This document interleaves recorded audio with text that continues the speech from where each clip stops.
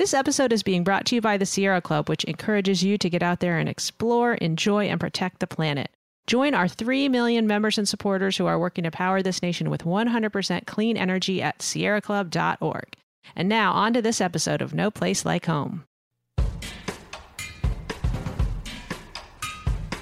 Hi, I'm Anna Jane Joyner.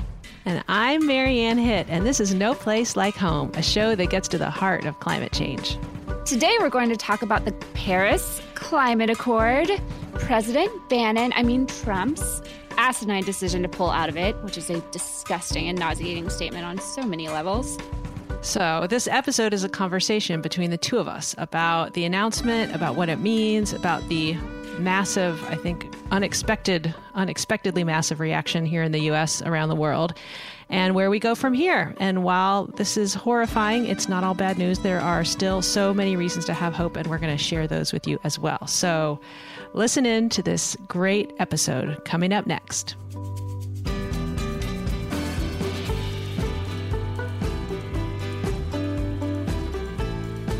Anna Jane, hey there. Hi, what a week. You know, just when you think it cannot get any weirder, turns out It and can. more like cataclysmic and epic, it does. Welcome to the Paris episode of No Place Like Home. But we are here to help you hold on to your hope. We are here to throw you a lifeline, so don't despair. Yes, don't despair. Hold on to hope.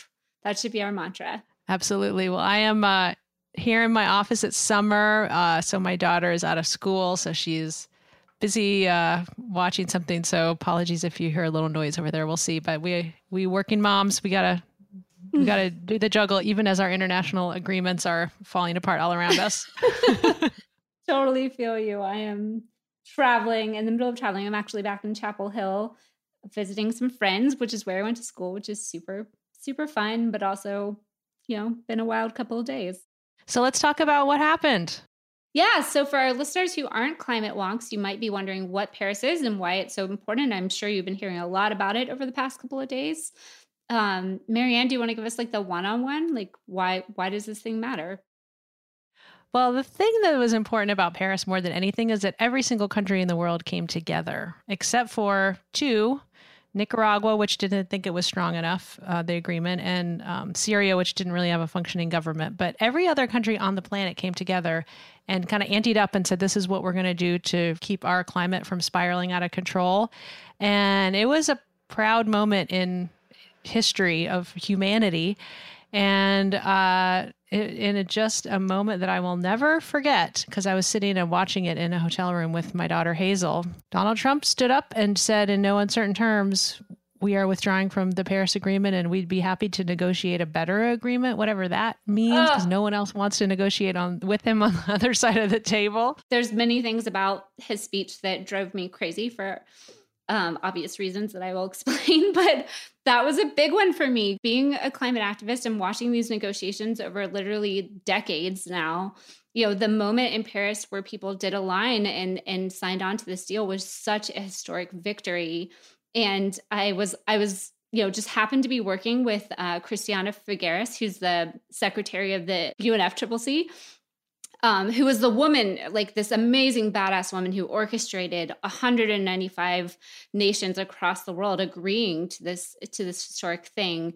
And she's just such a hero in my mind. And I happened to be working with her daughter. So I was getting these very personal updates and insights about that process and just we'll never forget that moment where they signed the deal. And there's this sense of jubilation and solidarity and victory across the entire world. Literally there were people, from all nations, crying and connecting. And it really was one of the more beautiful moments I can remember in my life. So for me to then see Donald Trump, who obviously hasn't even read the agreement based on his speech, to just throw it off, like it was a contestant on The Apprentice, it was just such a startling and sad experience to watch, because there's so many, hundreds, if not thousands of people have poured blood and tears and hard work into making it happen. So that hit me pretty hard, and definitely made me pretty sad to just think of all that hard work. Well, yeah, and you and I were together in Paris when all this happened. We were there as part of the giant contingent of thousands of people from all over the world. And I just personally remember feeling so hopeful. And I still do, I will say. I want folks to not give up hope. But I remember feeling so hopeful that all the world had come together to solve a big problem together. And I also remember being struck by how the U.S. seems to be the only country where this is so politicized and so partisan. Everywhere else, it's just very practical. This is what the science says. We've got to take steps, and so let's just keep on moving forward. And I think what is heartbreaking to me is to see my country withdraw its leadership from that incredible, inspiring effort. I mean, I think that on the ground in states and in cities, we're going to keep moving forward. I actually think that through grassroots action, we're going to still meet the target that we committed to in Paris even. So I think we're going to keep bringing emissions down. But I am very sad to see our leadership in the world sort of disappear in front of my eyes like a ghost. And, I was in this hotel room with my daughter, and when Donald Trump said the words, "I am withdrawing from the Paris Agreement," very unexpected to myself, I started to cry because I just was looking at her and thinking about what that agreement represented for her and all of the kids who, by the time they're adults, they're going to have a lot less power to do anything about this. And just what a cynical, destructive action had just been taken for all these little kids that don't have a voice, and for what it means for our leadership in the world, for not just kids here, but all around the world. So I'm more determined than ever to keep going forward. I think, before we jump to hope, which I think there's a lot of hope, and in some ways this has even inspired more hope than I've seen in a long time. But, one thing that really got me was he, very early on in the speech kind of attacked the Green Climate Fund as a primary reason that he wanted to pull the US out of this climate agreement. And that just really hit me hard, because if for those of you who aren't climate wonks like me and Marianne, that was the part of the agreement that helped developing countries who don't have as many means adapt to this agreement. So it's a small portion of many countries' budgets who do have more means, who go to help these poorer, more vulnerable countries adapt. And I think what's just really striking is that, most of these countries have not contributed to, climate impacts and carbon pollution in the way that the United States and China and other countries have. And so you have the most powerful, most wealthy country in the history of the world saying, we don't want to help these smaller countries who not only don't have the means to be able to face this crisis, but also didn't contribute as much, anywhere near as much to the crisis in the first place. And it struck me as just blatantly evil, frankly, that to see our federal government take that position was just really disturbing. I had this kind of amazing experience a couple of years ago to travel with a pastor from Tuvalu, and going around and sharing his story with different churches and universities around the country. And, Tuvalu is just being inundated with sea level rise. It's, they're essentially sinking, and it's a really traumatic, horrible situation. I posted something on Facebook saying just, I'm so sorry. This is so incredibly wrong in my mind. And he wrote me the sweetest note, just saying, they're very concerned, obviously, and saddened, but that they are really grateful to people who in the United States and other countries around the world who are continuing to fight for this, and that they don't hold it against us that our government would take this position. And that was just very personally striking, and also just showed so much grace and forgiveness. And I just can't imagine that feeling, to be on the very front lines of climate change and seeing the wealthiest country in the world kind of abdicate their responsibility and still to meet it with grace and understanding was very striking to me. Well, on the same lines, one thing that really struck me was the video by the new president of France, who said, "I still believe in you, America, and the world still believes in you." And that was the message that I didn't know I needed to hear until I heard it, because I still believe in us too, and I still believe that we are the country that signed that agreement, and we are leading the world in reducing our carbon emissions because of grassroots advocates who've been retiring coal plants and replacing them with clean energy, and in their towns, in their states, in their regions, who have been getting electric vehicles online and putting solar on their houses. And hearing him say, I still believe in you, we can still do this, sort of reminded me that I still believe in us too, And I think that's a message that I hope I can deliver to all of our listeners. And, I've been in the trenches of this grassroots movement of people who have retired over half the coal-fired power plants in the United States and have ushered in a revolution in clean energy. And, if you read the newspaper, you might just think that's all happening because of people on Wall Street or because of electricity markets, but it is most assuredly not. It is most definitely because of regular folks fighting to get more clean energy and less polluting energy in their communities, because that's where decisions get made in this country about how we get our electricity. It is not made by politicians in Washington. It is made by people in cities and towns and states. And that's going to keep happening. It's going to keep going forward. There have been many electric utility CEOs, people who provide the power to your house, who have said in the newspaper since Trump's announcement that they're not changing anything. They're going to keep increasing clean energy. And so that's another important message that came out of all of this for me, was that I still believe in us. I still believe in all of you, and we can keep moving forward. Let's stay on that train for a moment and talk about what within this speech was blatant lies, which was most of it. But one thing that comes to mind was his assertion that, the United States was going to suffer this kind of huge economic hit. I think he said, actually, I have the quote in front of me, that thus, as of today, the United States will cease all implementation of the non-binding Paris Accord and the draconian financial and economic burdens the agreement imposes on our country, which is so hilarious because you can't have a non-binding agreement that is also placing draconian financial and economic burdens. And the reality is this was a non-binding agreement. It's something that each country gets to present their own, path forward. And we had the freedom to be able to present a different path forward if the administration wanted to, but he obviously didn't. He just pulled out altogether.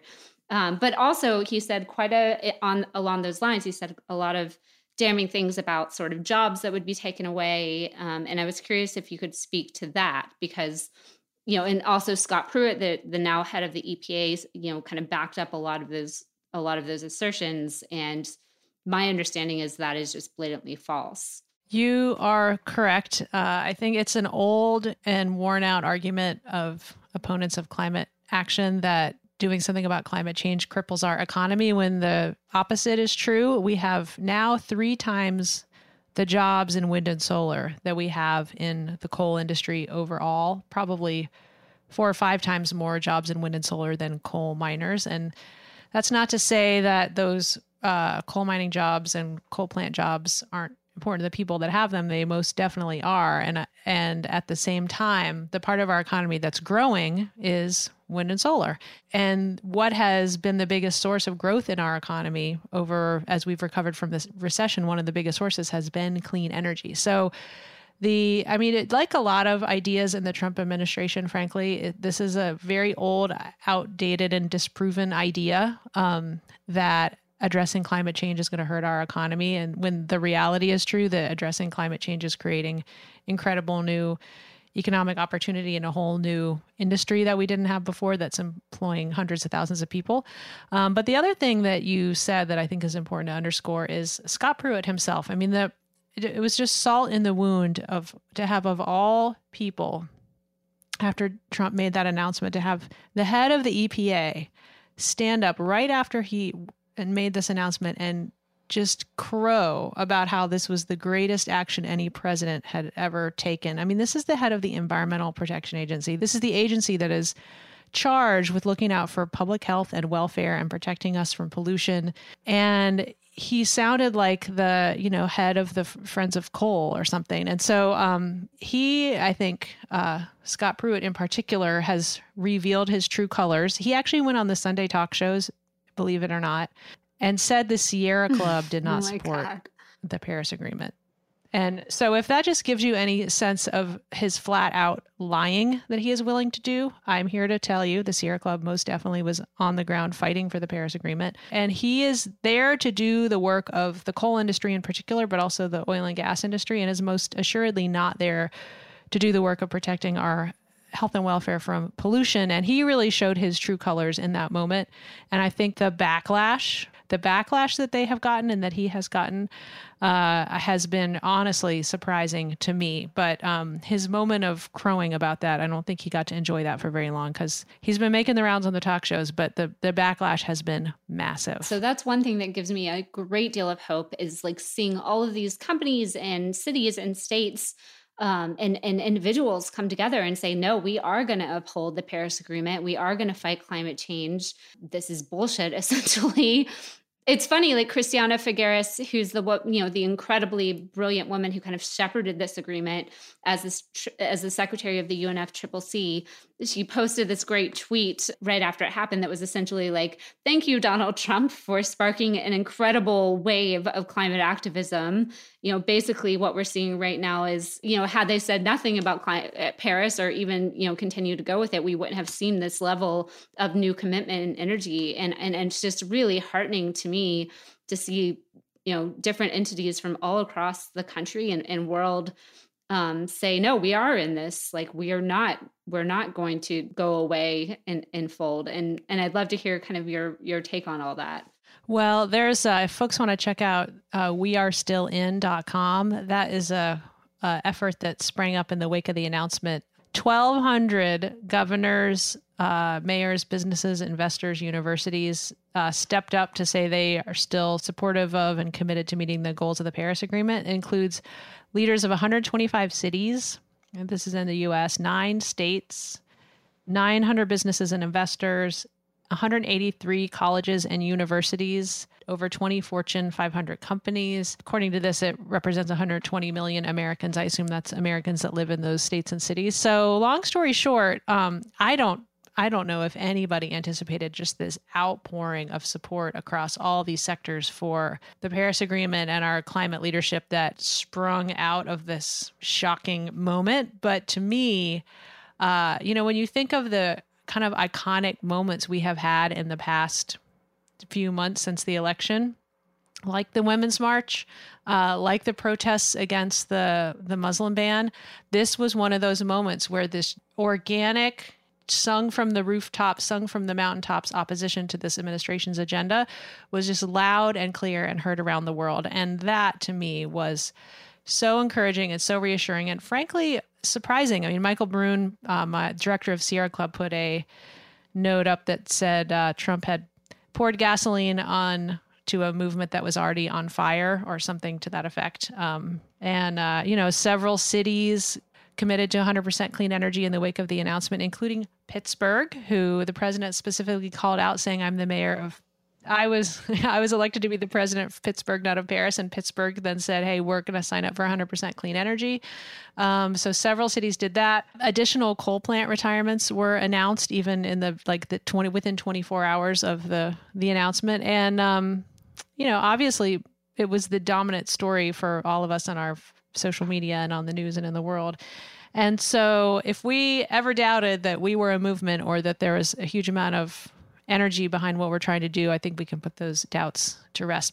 Being in Paris the first time put those doubts to rest for me, but this reaction to withdrawing from Paris put those doubts to rest even further. Yeah, absolutely. It was funny. One of the most personal things that happened as it was even the day before actually is my cousin, who is not an activist. He was actually a proud Republican until recently. He's, a doctor. He's kind of as far away from a climate activist as you can imagine.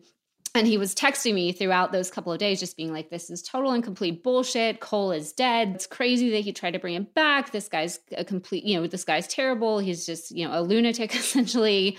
I can't believe that we would fold the climate agreement." And just to see someone in my own personal life who is not not like a, super tied into climate change or to the climate movement, just like show utter and complete outrage at this decision was very heartening to me, and made me think that this was really reaching beyond kind of the normal choir and going deeper into our society.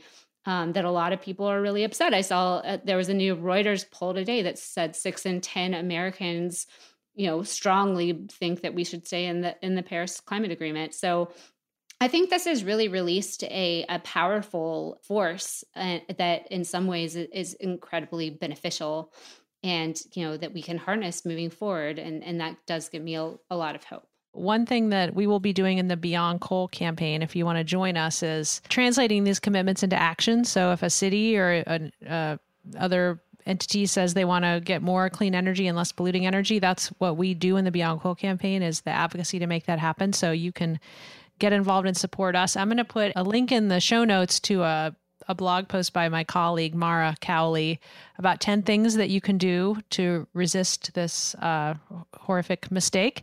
And so there's lots of ideas there, including social media and town halls and whatnot.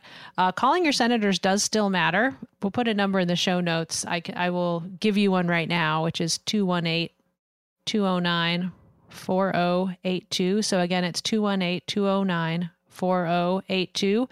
And they need to hear from you that you oppose this action, because they are going to have lots of decisions in front of them regarding our climate leadership or lack thereof at the federal level. And so check that out and do what you can in your community to try to push for more clean energy there, because that is the place, again, where those decisions get made, whether it's through the Beyond Coal campaign. We also have a Ready for 100 campaign where that's where cities and mayors are making those kind of commitments to 100% clean energy. So lots that you can do in your community where you are. And then, even whether your senator is a champ or on opposition or on the fence, it matters that you hear from them. I just want to close this conversation with a note from my friend Reverend Tafui from Tuvalu, which is one of the countries that's being most impacted by climate change. He just sent me the sweetest, kind of prayer that says, "We are together with you, and we thank you for your commitment. You're in our prayers as we continue to fight hand in hand." So cheers to fighting hand in hand with all of you. Oh, that's beautiful. I still believe in us. Yes, we still believe in you. We're going to do that. Thanks, everyone. Keep the faith.